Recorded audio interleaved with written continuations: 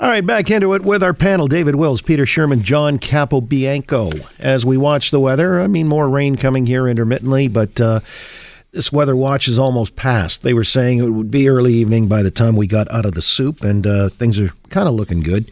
Although let's not take too much for granted. I wanted to get on to this story very quickly because I'm kind of curious as to your opinion. Just to divert from where I wanted to go, there was an op-ed piece in the Post today, Terry Glavin writing about, Toronto Strong and how this individual, Faisal Hussein, had some problems, or that's one of the narratives that has been put forward. And so he writes, evidence may yet emerge to the effect that perhaps some very recent stage in the psychosis that tormented him, Faisal Hussein, had been twisted beyond recognition by imbibing the online vileness of some bloodthirsty Islamist hate preacher. But all that is, or should be, immaterial to what's required right now of the people of Toronto. Toronto strong, as the city likes to describe itself in the teeth of these tragic events. If the people cannot find it within themselves to discharge the same duty of solidarity and compassion in respect of Hussein's parents, to enclose them as warmly within the embrace of their empathy as the families of Reese Fallon and little Juliana Kozis, then they should be ashamed of themselves. In other words, have sympathy for the family. They had to endure their victims as much as anybody else, and therefore Toronto Strong means embracing them too. Wow, it's kind of provocative and controversial. Seems kind of soon to me with the emotions running as raw as they are. But Peter Shurman, I'll ask you, does the guy have a case here or no? I think on some level, I understand what he's trying to say. But I'm going to just put it right on the table. I'm guilty. I can't find it in my heart to say I would want to reach out to the family at this point.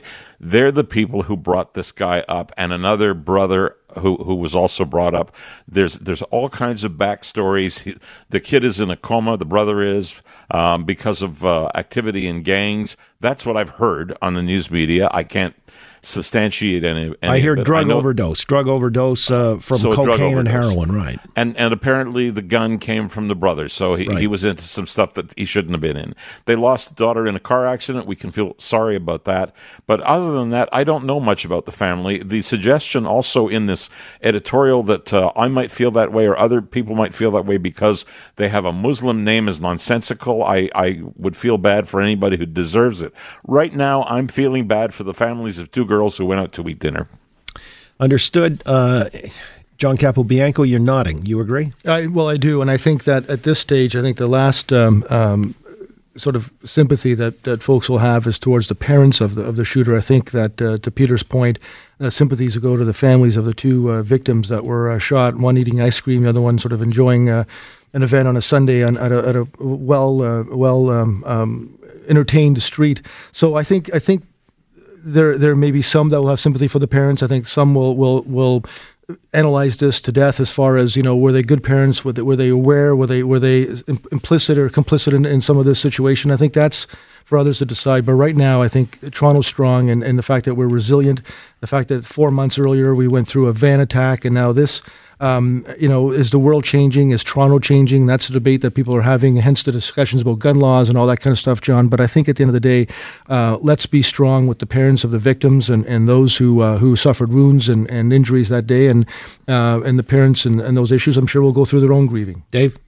Well, I think it was a very brave piece to write because I think you said it's very provocative.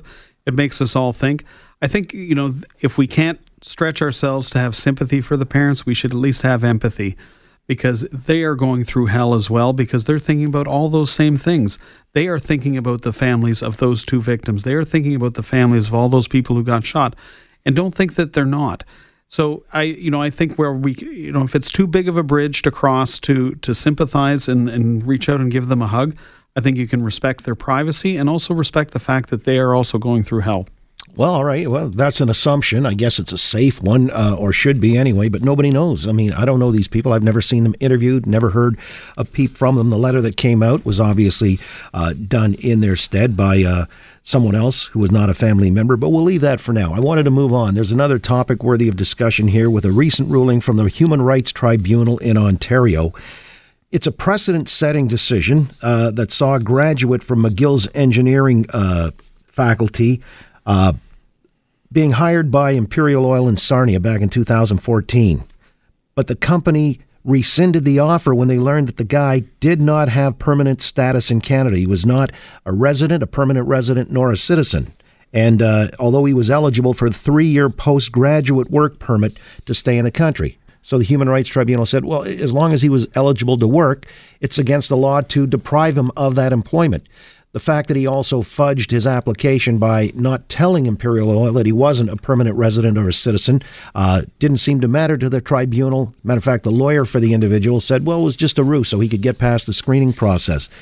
So this is kind of interesting to me because it appears in these kinds of employment situations that citizenship or permanent residency ain't going to count for anything. And it doesn't matter. And that he lied on his application may be one of those points where you would say automatically disqualifies him from employment. Starting with those two, David Wills, your thoughts? Well, I thought this was an interesting story. And, I think we do have to leave the legal analysis to the legal experts, but their assertion that he misrepresented himself, they articulated, but they also, he then countered with, I couldn't get past the screening to get the work project that I need in order to apply for permanent residence. So it's like, how do you get experience? Remember those old Army commercials or whatever they were? It's that same sort of treadmill. But then Imperial Oil stepped in it themselves, saying, we would, this is an absolute requirement. They say, well, but you hired other people under the same circumstance. They're like, well, that was a little bit different too. So they spun it a little bit their way. He spun it his way. And I think what this ruling is going to do is sort of force it to be cleaned up so that it has to be open at the top, that you can't deny for this, but you can, you have to make your decisions on something else. All right, and Peter, I didn't mean to spring this on you. I know it was unannounced. I've read it. Okay, so you're familiar with it. Do you think the tribunal got it right, first of all? Nope. I think the tribunal got it wrong. There's so much wrong with this story, John. It's unbelievable. The first thing that's wrong is it never should have made it to the Human Rights Tribunal of Ontario, because that really is, amongst many other things, one of the things that the Human Rights Tribunal has no business being involved in. Number one, it's about employment and citizenship law. It's not about human rights.